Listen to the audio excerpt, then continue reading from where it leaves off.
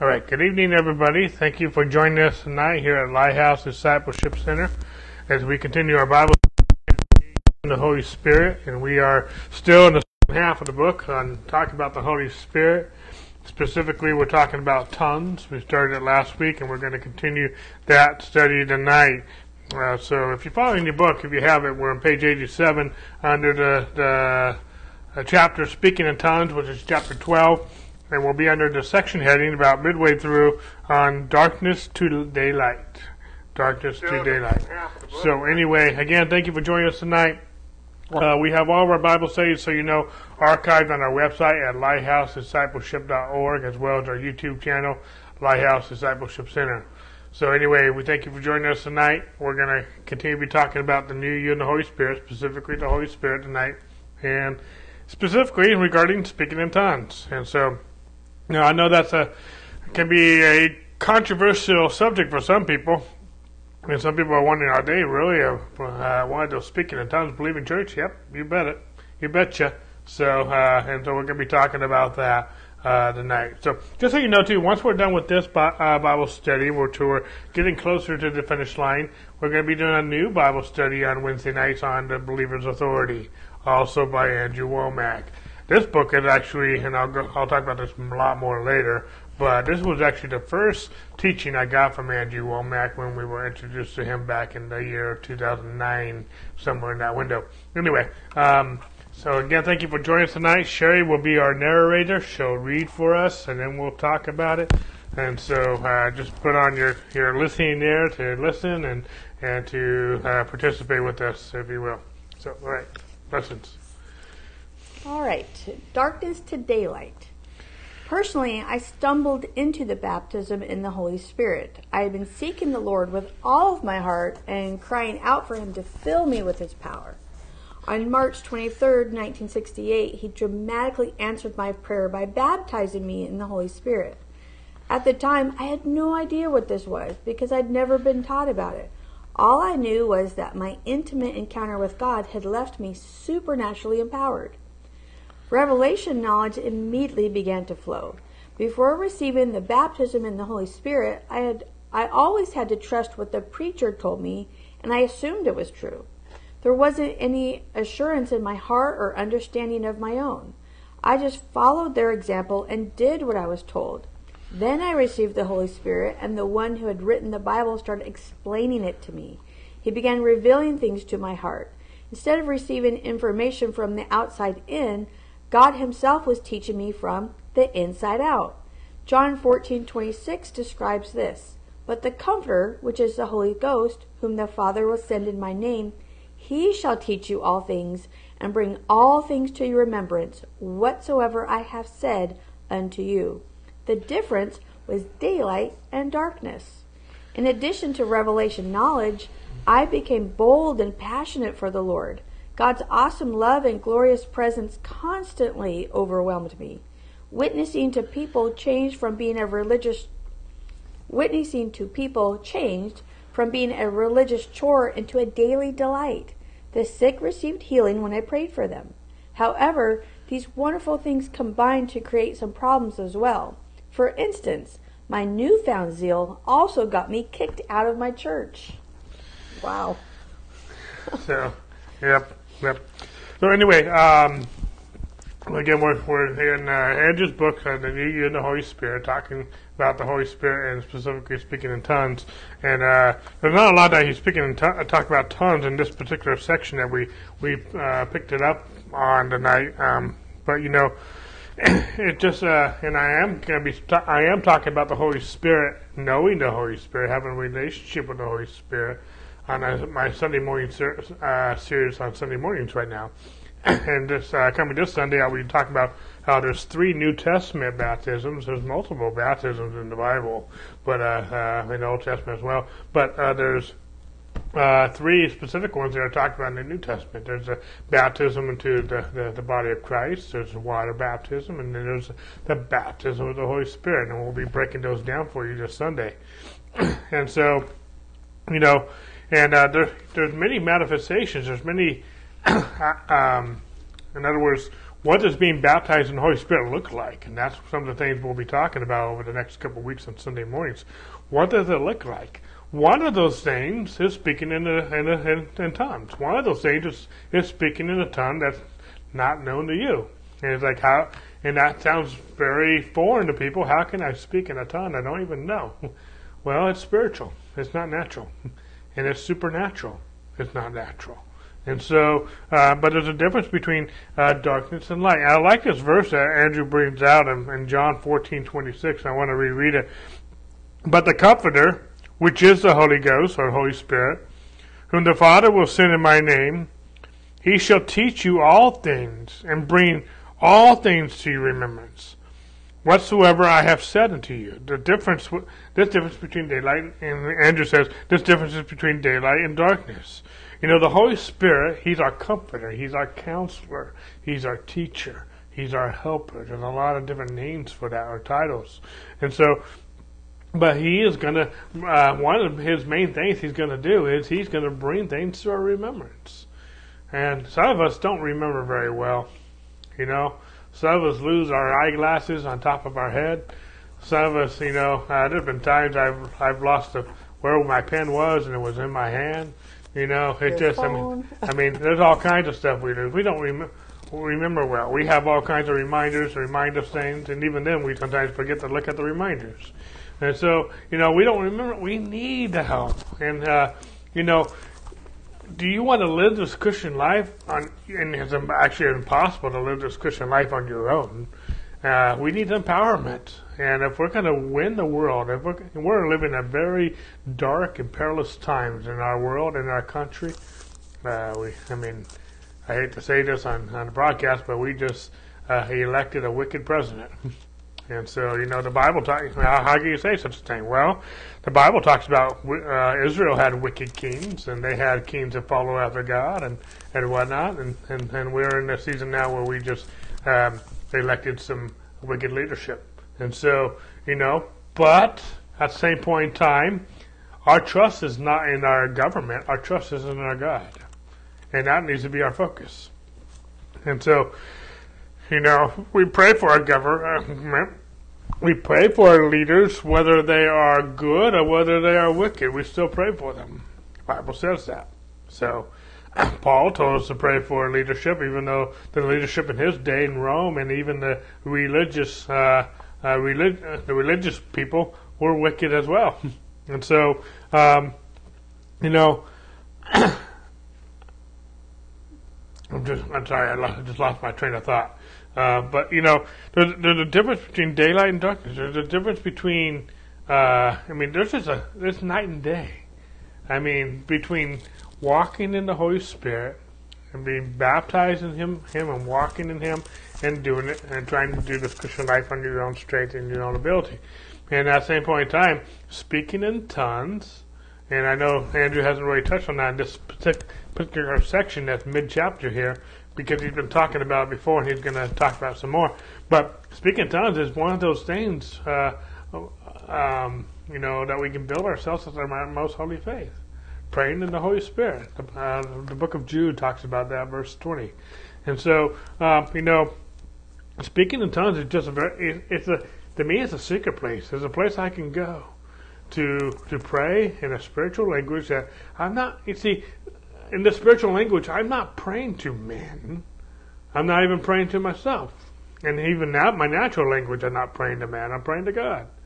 And this is a language that, you know, let me just say it this way. There's been times I have some Spanish-speaking friends, or occasionally another language, but primarily Spanish. And once in a while, I'm in a room and they are having a conversation with each other in a tongue I don't understand. It's a native tongue. It's Spanish. I don't know Spanish. I know a few words, but I can't have a conversation with anybody in Spanish. I have a hard enough time with my hearing to understand English, let alone Spanish. And so the words just slur together for me, and so I can't even make out one word from another. And so, but anyway, they're talking in a language that's foreign to me, and they're just having their own conversations. I'm in the room, but they're not talking to me. They're talking to each other. You know, some people might call that rude, but either way, whether you call it rude or not rude, they're still having a conversation without me. prayer is a conversation with God, and our prayer language, speaking in tongues, is not something I'm speaking to anyone else anyway. There's an interpretation of tongues, which we can talk about later, but at the same point in time, speaking in tongues is a place where I can just be with the Holy Spirit and pray to my Father through the Holy Spirit. And no matter how I'm feeling, my emotions, I could be angry, I could be depressed, or sad, or emotional about something. But I can go in that secret place and I can pray to my Father, and the Holy Spirit can give me comfort, and He can remind me of things my Father has already told me. How He loves me, how He'll never leave me or forsake me. He'll give me wisdom if I ask for Him.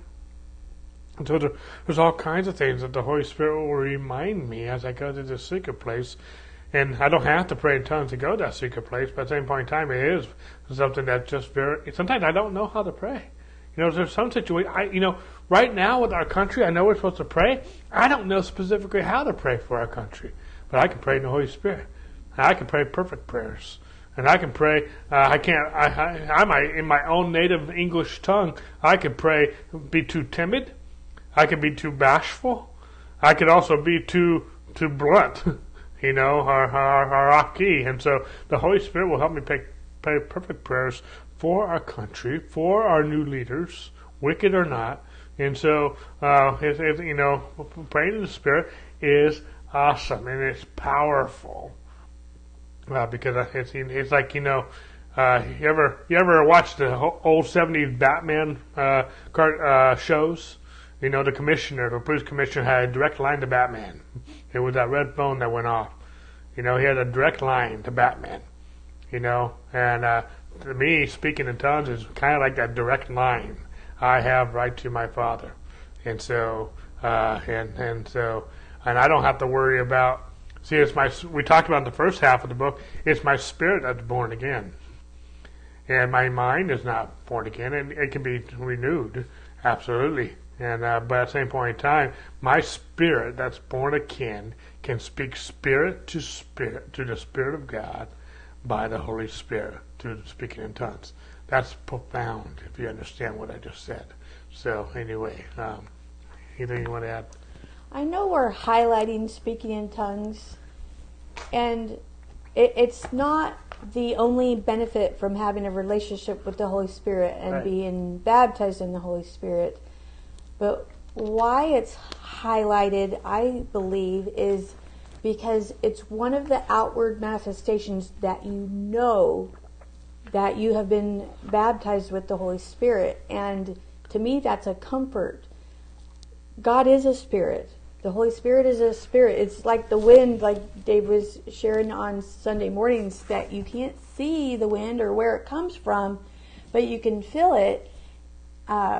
And so the Holy Spirit can kind of be considered like the wind in that we can't see we can't see Him, but we can feel the evidence. And speaking in tongues is just a confirmation of it, like a physical confirmation. Yes, there's the revelation knowledge that Andrew talked about, and we'll talk more about that. But there was prophecy in the Old Testament about God pouring out His Spirit on us, and the prophecy of tongues in multiple places in the Old Testament, and it did come to pass in the New exactly how it was prophesied, that we would be speaking in unknown tongues. I think one of the translations somewhere says stammering lips. So it's not the only evidence of being baptized in the Holy Spirit, but it helps you pray. I mean, Dave just shared with you, there's so many times when I've been agitated or unable to sleep or just not in peace, and just praying and worshiping in tongues, it really just, like, when you do, the peace of God just settles you down and gets whatever agitation, unrest, whatever, just, smooths it out. I mean, there's so many times we don't know how to pray, and we're struggling with something or struggling for someone who's going through something, and we just, like, our natural tongue, English is my natural tongue. In English, I'm struggling with the words and how to pray for someone. But then when you pray in tongues, it's the perfect prayer, the exact prayer that is needed for that person to minister to them, and it's just a beautiful thing. God has told us to come boldly to Him, and part of that boldness is speaking in tongues. And I just felt like I know we've been sharing, and talking about what Andrew shared about his experience with being baptized. But I felt like sharing in Acts, where Peter's ministering to Cornelius and his household. And I won't tell the whole story. I'll just give you a little bit of setup. Peter was praying where he was. Cornelius is in, I believe, Caesarea, yes. And Cornelius is desiring God, and he's desiring what God has for him, and he's praying, and he's not, in my words, knowing all that he wants, but he's praying. Well, Peter, wherever Peter was at the time, Peter was praying, and God showed him and led him by the Holy Spirit to come to Caesarea to minister to Cornelius. And when Peter greets Cornelius, I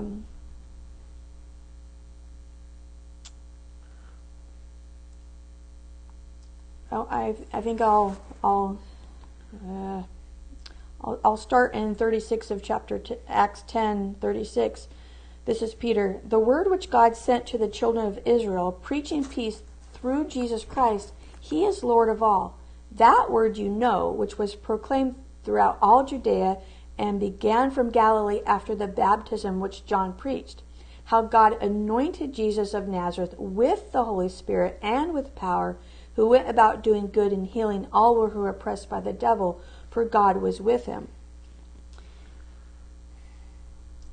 And Peter continues, he basically shares the gospel. But in verse 44, it says, while Peter was still speaking these words, the Holy Spirit fell upon all those who heard the word. And those of the circumcision who believed were astonished, as many as came with Peter, because the gift of the Holy Spirit had been poured out on the Gentiles also. For they heard them speak with tongues and magnify God. And then Peter goes on into water baptism. But I just wanted to share that because the Holy Spirit and the baptism of the Holy Spirit and tongues is for everyone who believes. And it's such a beautiful gift. God has not held back anything from us. He gives us such beautiful gifts. And, in the Gospels, Jesus talks about, the sparrows and the flowers, the earthly things that we need, like food and shelter and clothing, and how God knows we need those things, and God provides them before we ask. But God has gone above and beyond just our basic needs of survival. He wants to give us everything for life and godliness, and part of that is the baptism of the Holy Spirit, so we can magnify God, so we can testify of Jesus, so we can defeat the works of the enemy. Amen. It's all good stuff. All good stuff. Well, let's go ahead and read the next section here. Sorry, I lost my page real quick. Religious prejudice overcome. Everything indicated that I had been baptized in the Holy Spirit, except I didn't speak in tongues. Why? I had been taught against this.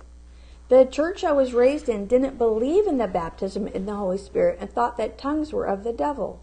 Ignorance and wrong teaching predisposed me against this gift.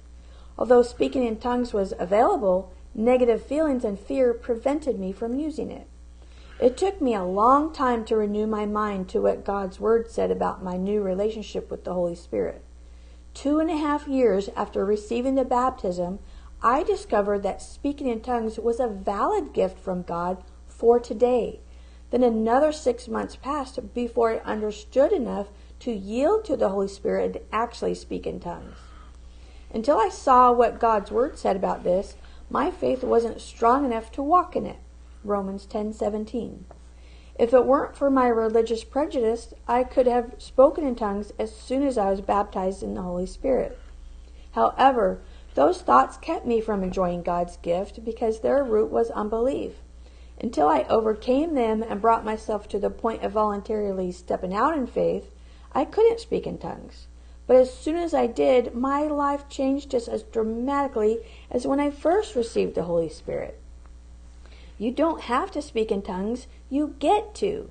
Besides, there's really no good reason not to.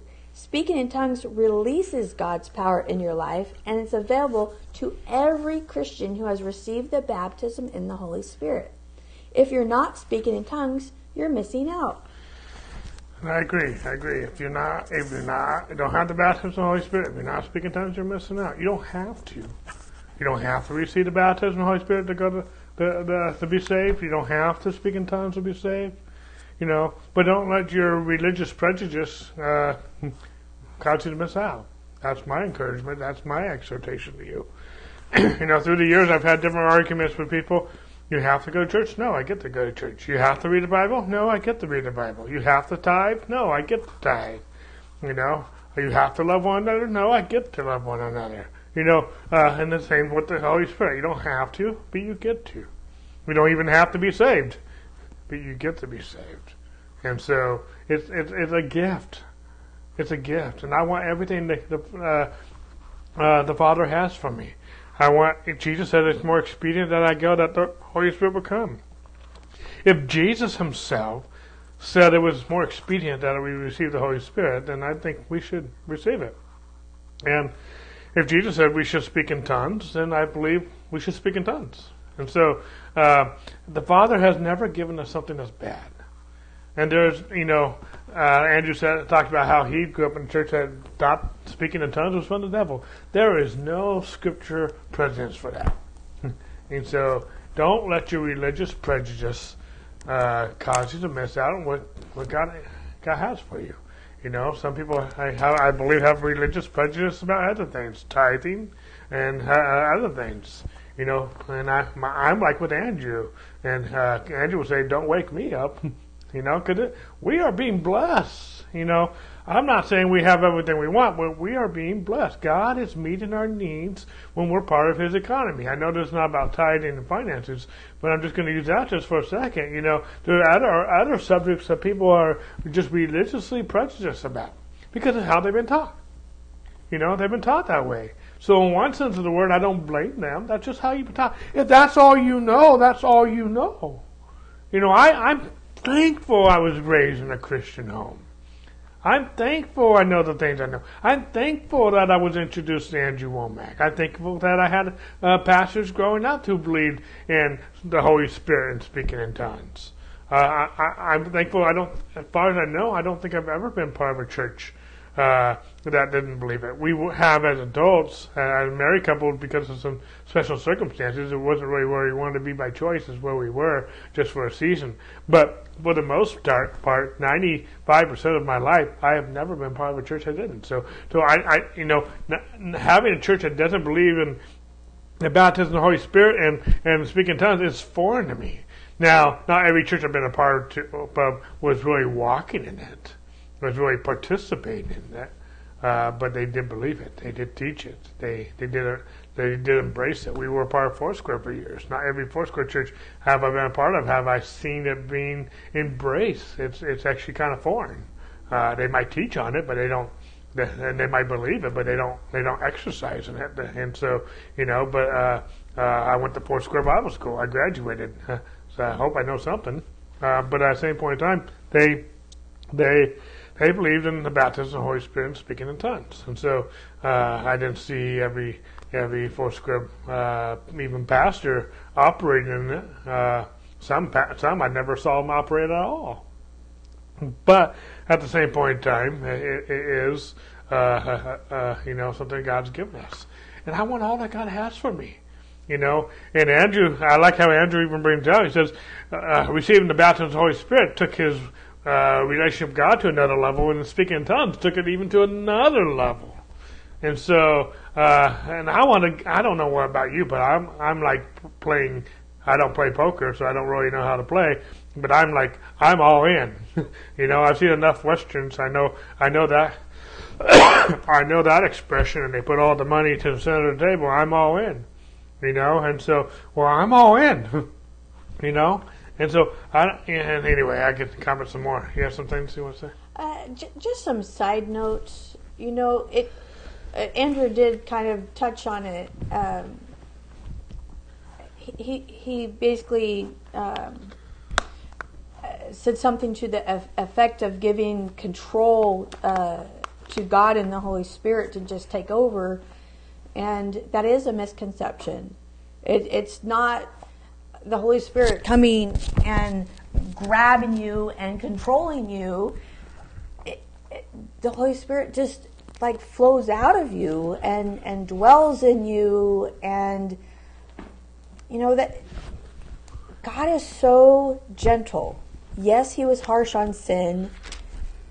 Yes, he's harsh on those who go after his anointed. But he is for people. He loves people so much, and he wants to give them every opportunity, every tool, every blessing that he possibly can. And, you know, Jesus himself describes the Holy Spirit as the comforter, the teacher, you know, someone who's going to be dwelling in and with you. He doesn't say the Holy Spirit's just going to take over and you're not going to be yourself anymore. No.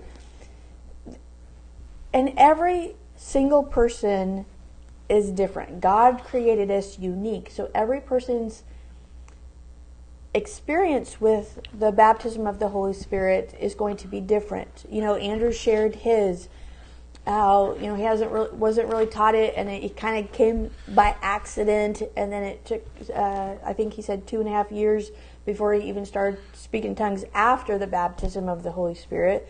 You know, what I read about Cornelius, they were basically taught the gospel, and then the Holy Spirit fell on them, and they spoke in tongues because they believed. They heard the gospel, they believed, and they magnified God, and speaking in tongues came out of that magnifying God. You know, I grew up in a church where I never heard anyone speak in tongues. I never saw anyone speak in tongues. But I was taught about the baptism of the Holy Spirit. I was taught about the Holy Spirit. I was taught about the gifts and tongues and different things. And yet, when I was a child, a young girl, I had a wonderful experience of the baptism of the Holy Spirit. And I really wish I could remember what was going on in church, you know, what the teaching was, or if someone said something, or it's just my own little, you know, communion with God, how it happened. I don't remember that part. I just know the Holy Spirit, in a sense, I mean, he already chose, but for lack of better words, he chose to dwell in me. And it was outside of receiving Jesus as my Savior, outside of marrying Dave, this was probably my top experience in my life. The best ever. The thing that happened to me was the Holy Spirit dwelling in me, and my life was never the same. I know without a shadow of a doubt that the Holy Spirit is with me. He teaches me things. He shows me things. You know, there was a period of time when I would read the parables in the Bible, and I'd be like, that's cool, Jesus, but you're going to have to do with me like you did your disciples, and you're going to have to explain it because I'm not getting it. But once I started having a relationship with the Holy Spirit and praying and asking him to show me, the Word just came alive. I started reading the parables again and different books of the Bible that I was struggling with, like, God, why is this in the Bible? It makes no sense. And all of a sudden, I was just getting all these revelations. What does this mean? You know, hey, this is why God put this in the Bible. And it was just, I mean, the power of God just started like living in me. I don't know how else to explain it, but it was just, it transformed my life. And it was years. I was probably, well, let's see, I got married to Dave at 25, and we started going to some churches that were really big on speaking in tongues. And but it took me probably 15 years from one syllable of speaking in tongues to be able to have, I'm guessing it's sentences, I don't know, because it's a spiritual language.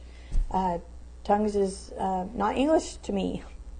And my life has never been the same. I can't tell you how powerful it is and how wonderful it is. You know, Dave's experience is different. At Andrew's events, at the end, he'll do a salvation message and ask if anyone would like to receive Jesus, and then he goes into, would anyone like to be baptized in the Holy Spirit?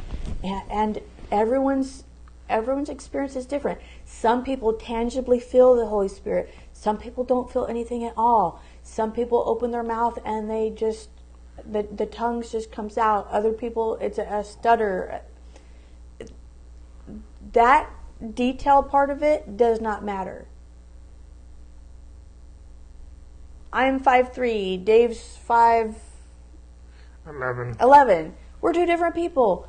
You know, blue eyes, hazel eyes. Every single person is different because God has made us unique. So our personalities, our everything that makes us us is a factor in it, and God ministers to us for us. God's not going to minister to me how he's going to minister to Dave, and vice versa. So the baptism of the Holy Spirit is so unique, but it's a needful thing, in my opinion, and it's a wonderful thing. I was just going to piggyback on something you said a minute ago, Sherry. You talked about how the Holy Spirit doesn't force us, doesn't grab us by the arm and just take us by force type of thing. At least that's an analogy I was getting. You know, one of the phrases I like to use a lot when I'm talking about such matters is, we yield to the Holy Spirit. You know, and there's a verse here, I was trying to find it here in Romans chapter 8. I use this a lot, but it's in the context of chapter 8, verse 26. It says, likewise the Spirit also helps us in our weakness, for we do not know what we should pray for as we ought, but the Spirit himself makes intercession for us with groanings which cannot be uttered. I forget exactly which word it is, but I think it's this phrase here, where the Holy Spirit himself makes intercession for us. That phrase, for us. I believe it's in the Greek. It's a very long word. It's one word, but it's a very long word. But that doesn't matter. What's important is what it means. It means to pray together with. The Holy Spirit prays together with. We're not a puppet where he controls us. And he also doesn't pray without us, if that makes sense. We are praying together with the Holy Spirit. Okay? God gave us authority to pray and to speak things. And he says, you know, what the Bible says, whatever we bind will be bound. Whatever we loose will be loose. We have the keys of the kingdom. But the Holy Spirit will pray together with us. And so, the Spirit wants, he's not going to do it without us. He's not going to make us do it. Mm. But if we yield together with him, he will do it with us.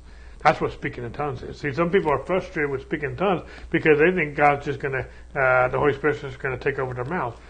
Yes and no. He's not going to,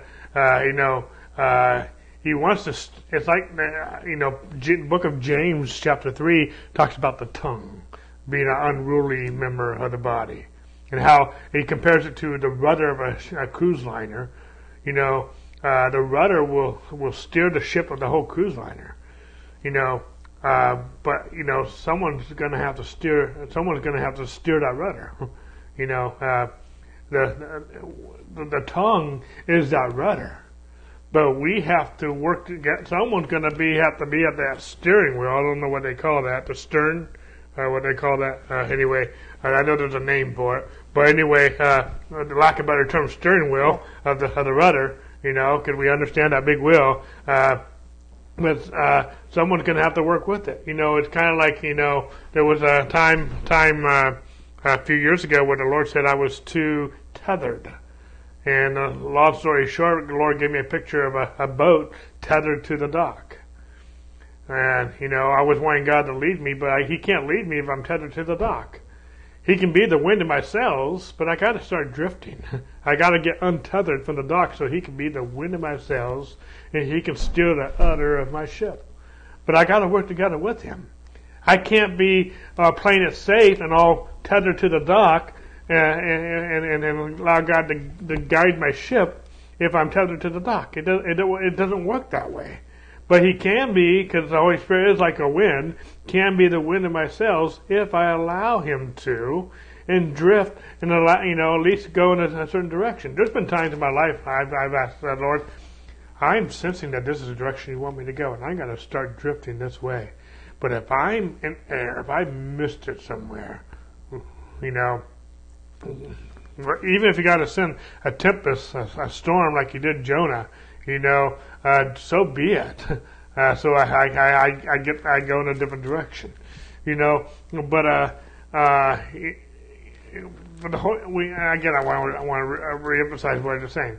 The Holy Spirit doesn't arrest your tongue, but He works together with you. Okay. At the same point in time, comparing James chapter 3, the tongue is an unruly member. It can set a whole forest afire. James says we bless God and curse man. These things ought not to be so. And I think it is amazing that the first thing that the Holy Spirit does want to take over when we receive the baptism of the Holy Spirit is our tongue.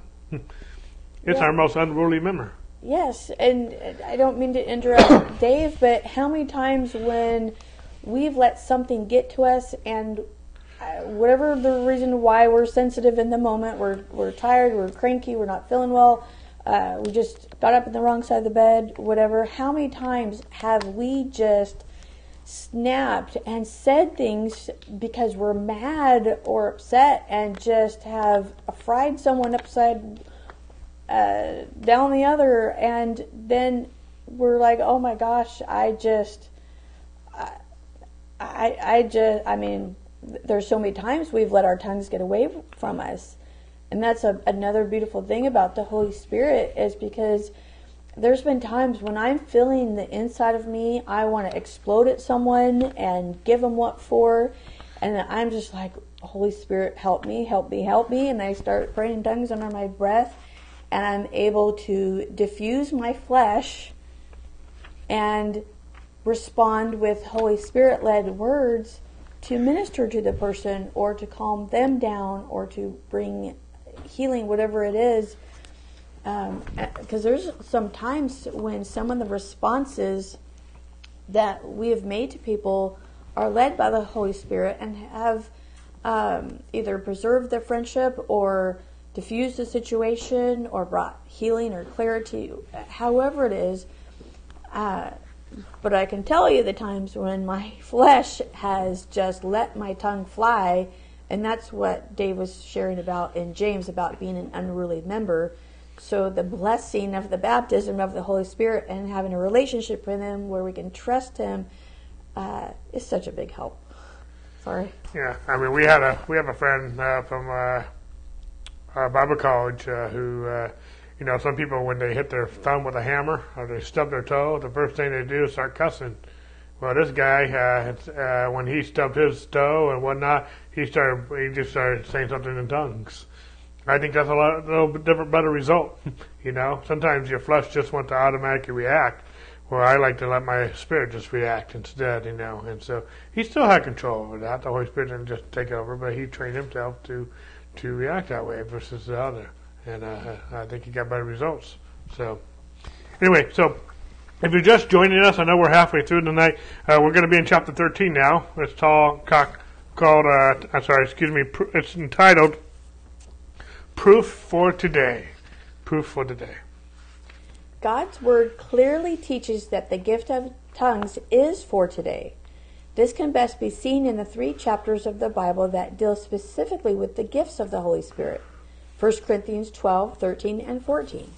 In addition to speaking in tongues, the other gifts are the word of wisdom, the word of knowledge, faith, gifts of healing, working of miracles, prophecy, discerning of spirits, and interpretation of tongues. 1 Corinthians 12, 8 through 10.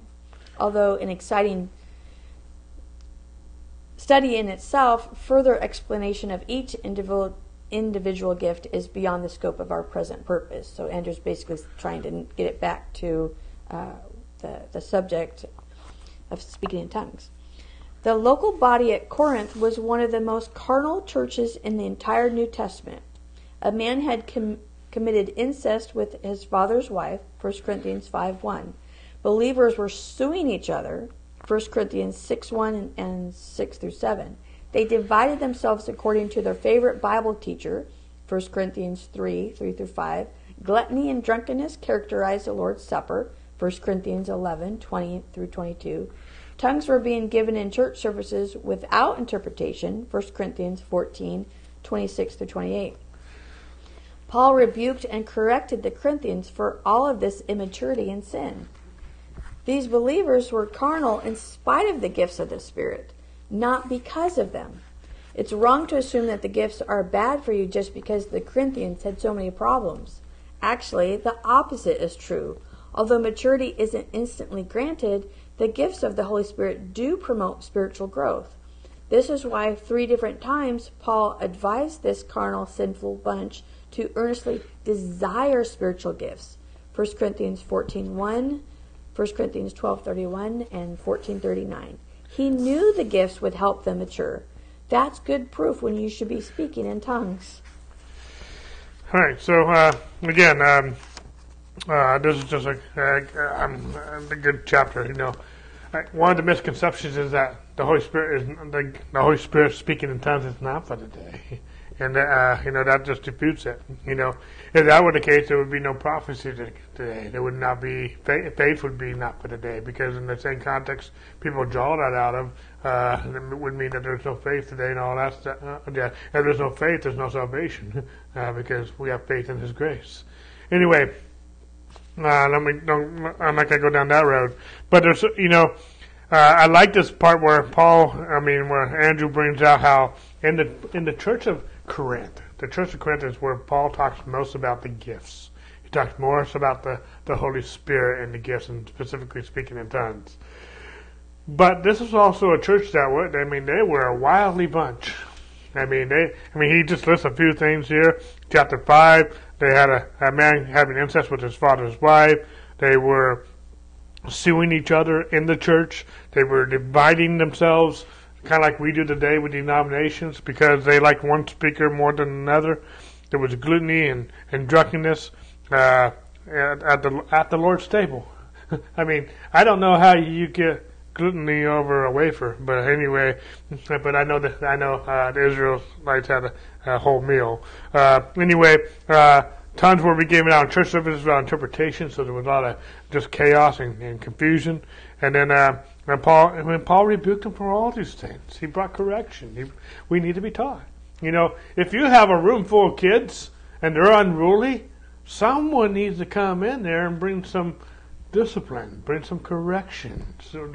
Not to punish them, not to destroy them, not to break their spirit, but to bring correction so they can mature. And then 3 times in the book of Corinthians, same book, the first letter, 3 times Paul tells this he calls it this what he calls sinful bunch, because there was a lot of sin stuff going on in this church. At that same point in time, he taught them 3 times, earnestly desire spiritual gifts. Paul wants us to desire spiritual gifts. I understand that to some people they don't like this because there's been a lot of weirdos out there, and I agree, there's been a lot of weirdos out there. But don't let, again, like we talked about the last chapter, don't let your religious prejudice keep you back from enjoying all God gives you. Like I said, again, People have religious prejudice about tithing. People have religious prejudice about the Holy Spirit and tongues. Some people have religious prejudice about, again, the gifts. And don't let your religious prejudice deprive you from receiving all that God has for you.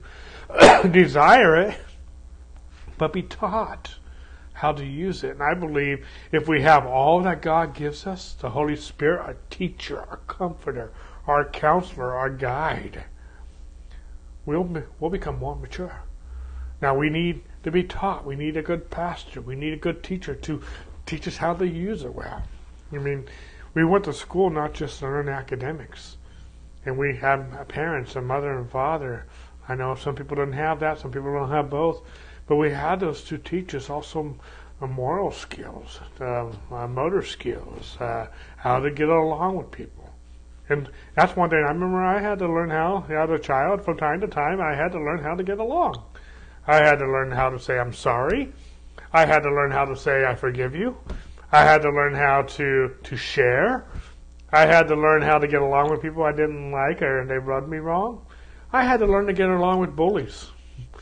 I had to learn to make sure I wasn't a bully myself at times. I don't ever think that was a problem, but I just had to make sure, because I was bullied. I was bullied for 2.5 years in junior high. I had to learn how to cope with that. And I'm not saying everyone should have to do that, but some of us are in those situations. And, there's different kinds of bullying. I've seen people bully people in the church. I've seen I've seen pastors bully people. I've seen the church bully the pastor. And so I've seen both. I've seen all kinds of stuff. Maybe not taking them around the schoolhouse and beating them up, but they might beat them up emotionally. They might beat them up with gossip and all other kinds of ugly things. But we need the Holy Spirit, because the fruit of the Holy Spirit, which we haven't even got into yet, is love, peace, goodness, kindness, gentleness, self-control, all these different things. We need the Holy Spirit. You walk in the Spirit, you won't fulfill the lust of the flesh. But the Holy Spirit, tongues, baptism of the Holy Spirit, the gifts of the Holy Spirit will help you mature.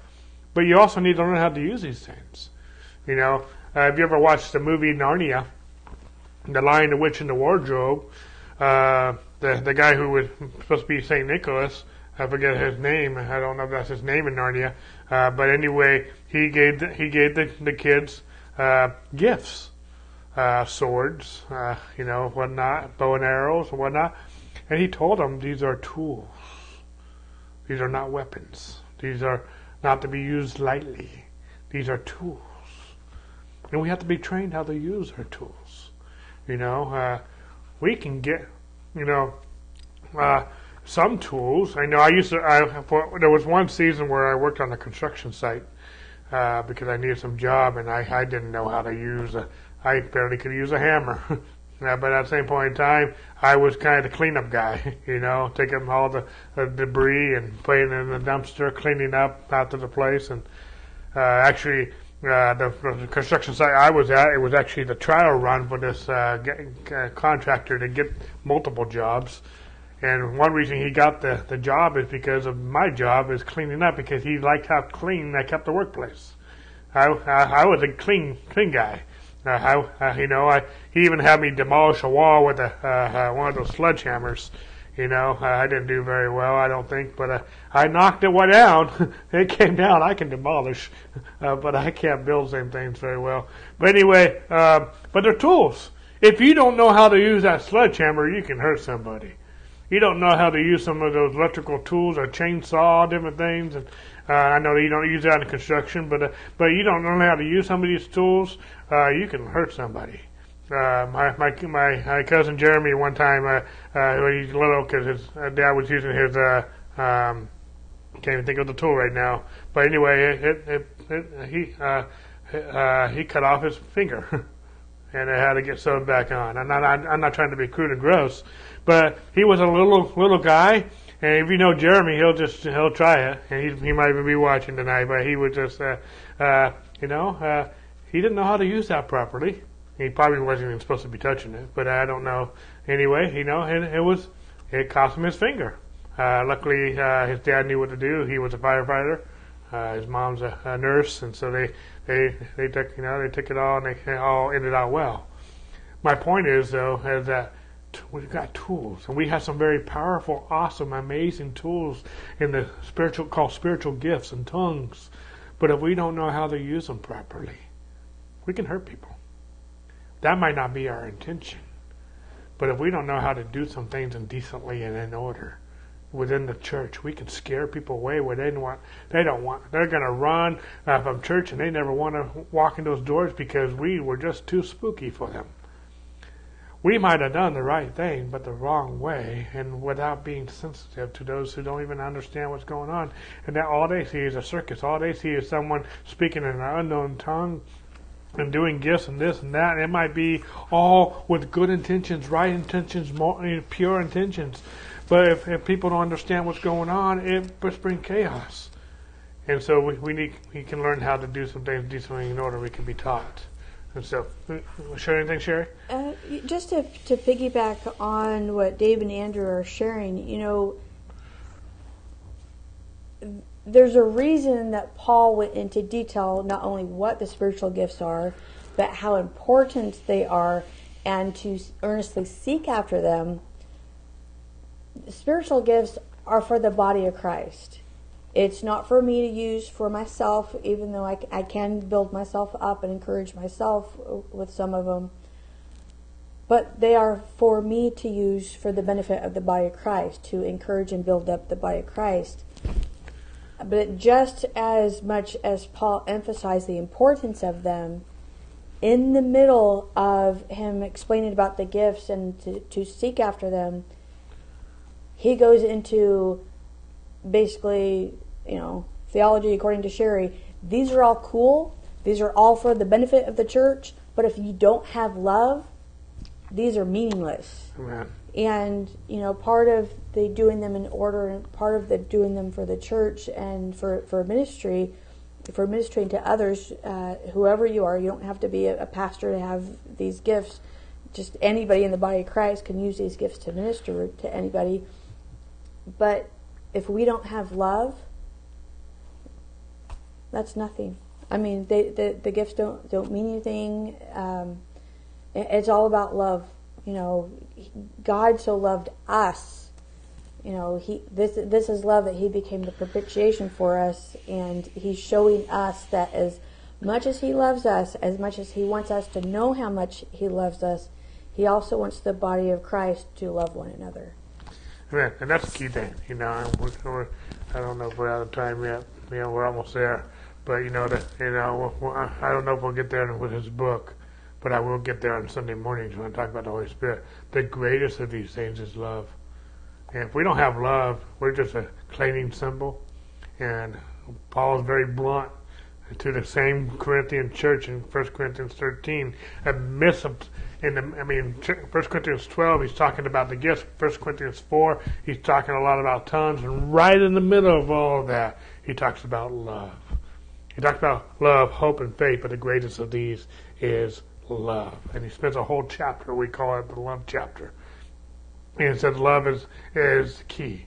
You can do the right thing, but if you don't do it in love, it's pointless. And it actually can do damage. And so the Holy Spirit, we're patient. We're all, there's some other things too. We're patient. We're patient with those who don't quite understand us yet. We're patient. I don't think everyone understood everything right off the back. Be patient. Maybe you did. Maybe you understood it right away. But some people are slow. Be patient. Be what they call it, long suffering. And I like drawing out that long because sometimes it seems like a long time. But there's some other things that maybe you're quick on this area, but there's some other things that you need some long suffering. And so anyway, just we're patient. We're love. Let me just say this too. Jesus, and he's talking about the Holy Spirit in John 14, 15, and 16. But in John 13, he washes their feet. And he says, love. This is how the world will know that you're my disciples, by your love for one another. in John 17, on the other side of talking, he spent 3 chapters talking about the Holy Spirit. John 14, 15, 16. John 13, he talks about loving one another. He told us to wash one another's feet. He told us to love one another as he has loved us. And then in John 17, the other bookend, he's praying to the Father, and in the middle of that prayer, he says, Father, I pray that they would be one as you and I are one, that the world would know that you sent me. Your greatest evangelism to the world is not tongues, it's not the gifts, it's loving one another. Your greatest evangelism. The gifts are powerful. No one can come to the Father unless the Holy Spirit draws them. But if you're spooky to them, you might not mean to be spooky, and it's not, and the gifts are not spooky, but from their perception, it's spooky. And they don't understand what's going on. Paul talks a lot about this in 1 Corinthians 14. But if you don't do love and you're patient, not being considerate, then you can drive people away. And I've known people who've never wanted to step foot in a church again because of some weird stuff. And even the weird stuff might have been right. It might have been good. It might have been the Holy Spirit. But they didn't understand that, and they got spooked out. And so, and I'm not trying to, I don't want to quench the Holy Spirit, but I also don't want to drive people away either. And so we have to let the Holy Spirit guide us and lead us. There's been times when the Holy Spirit just kind of said, this might not be the atmosphere to respond that way. The Bible says the weak become weak to win the weak. And sometimes we have to take a step back, At the same point in time, I also like being around those where we can be free. And sometimes we need to have those, And so there's been some circles I've been around where I felt like I had to, we could still love each other. We could always love. We could always minister to one another. Maybe not with some of the gifts per se yet until they were taught and whatnot. Or we might ease into some of them. But then there were some groups I feel like, we can just flow in the gifts. We can just flow in the Holy Spirit because it's well received. And I like those groups too. And so I think sometimes it's nice to have both in some regards where we can teach others and then places where we can just, we got some freedom here and we can flow in it. And so I think that's healthy too. And I like those times too. Hopefully I'm making sense. It's almost kind of like me with other pastors. Sometimes with some things that we go through as pastors, we can't just share some of the things we go through with other people because they wouldn't understand it. They wouldn't be able to handle it. But when I get together with some other pastors, they know, they understand they're hurting too, and so we can talk a little more fluently about it. It's the same. It's the same with parents. Sometimes parents can't share some of the things that they have to go through with their kids, but sometimes they can share something they have to go through with other parents, and they're free to share those things. I hope this makes sense. But if I can't leave you with anything, love, love, love, love, love. The greatest of things is love, because the Holy Spirit will always flow out of love. We're gonna pick up here next week. We're gonna talk more proof about the Holy Spirit, and so. And one, I don't know exactly where Andrew's going with some of this, but this proof I can actually take, just that title, I can take it, So one of the evidences of and I'll be talking about this a lot more on Sunday mornings. I'll introduce it this Sunday, and then the following Sunday I'll spend more time on it.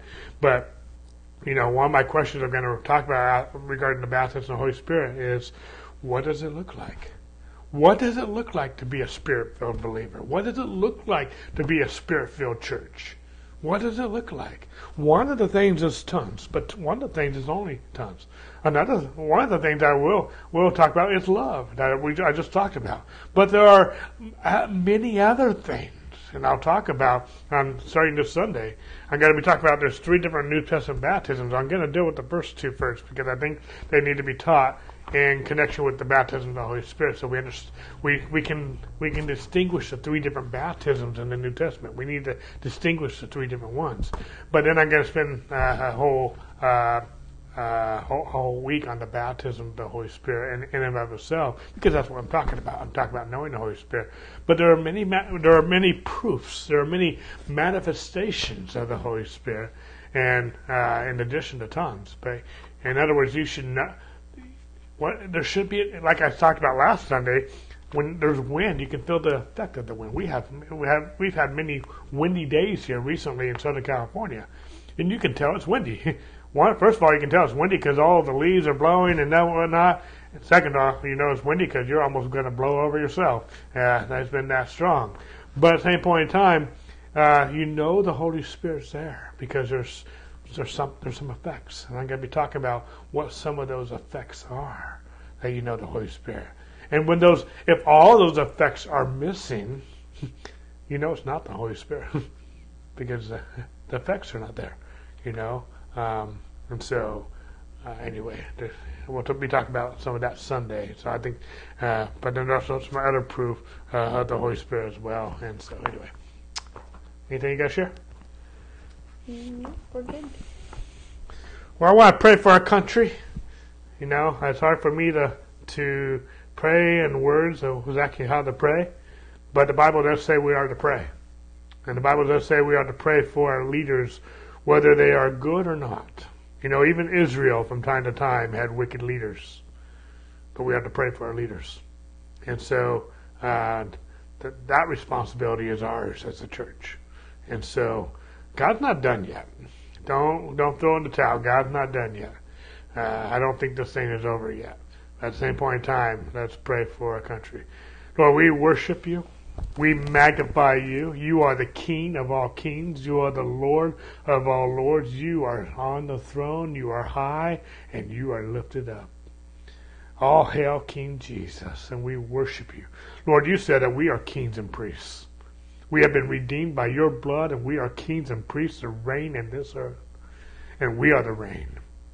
And you said how beautiful are the mountains at the feet of him who brings good news, who proclaims peace, who proclaims salvation, and who declares that our God reigns. And so we declare that our God reigns in America.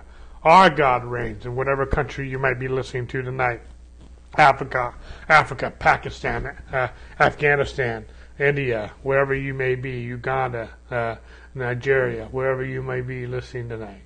Our God reigns. Our God reigns. And we are his servants. We are his kings and priests, redeemed by the blood of Jesus. The blood of Jesus, where every knee will bow and every tongue will confess that he is Lord. And we pray for our country. We pray that, Lord, you would give us wisdom. We pray for justice in this country. We pray that all the treason and all the wickedness that's happened in our country would come to justice in this country.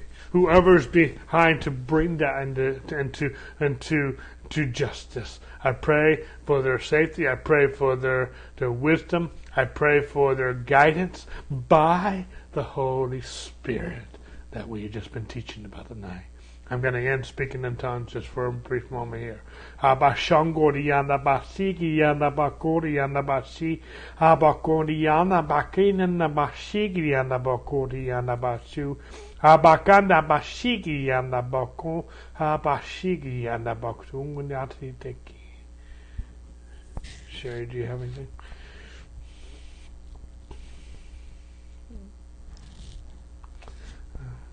Sorry, I don't have an interpretation for that.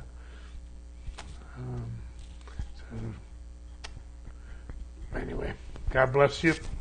We love you guys. We'll see you on Sunday morning at 11:15 a.m. as we talk about knowing the Holy Spirit. Amen. God bless you guys. Have a good night.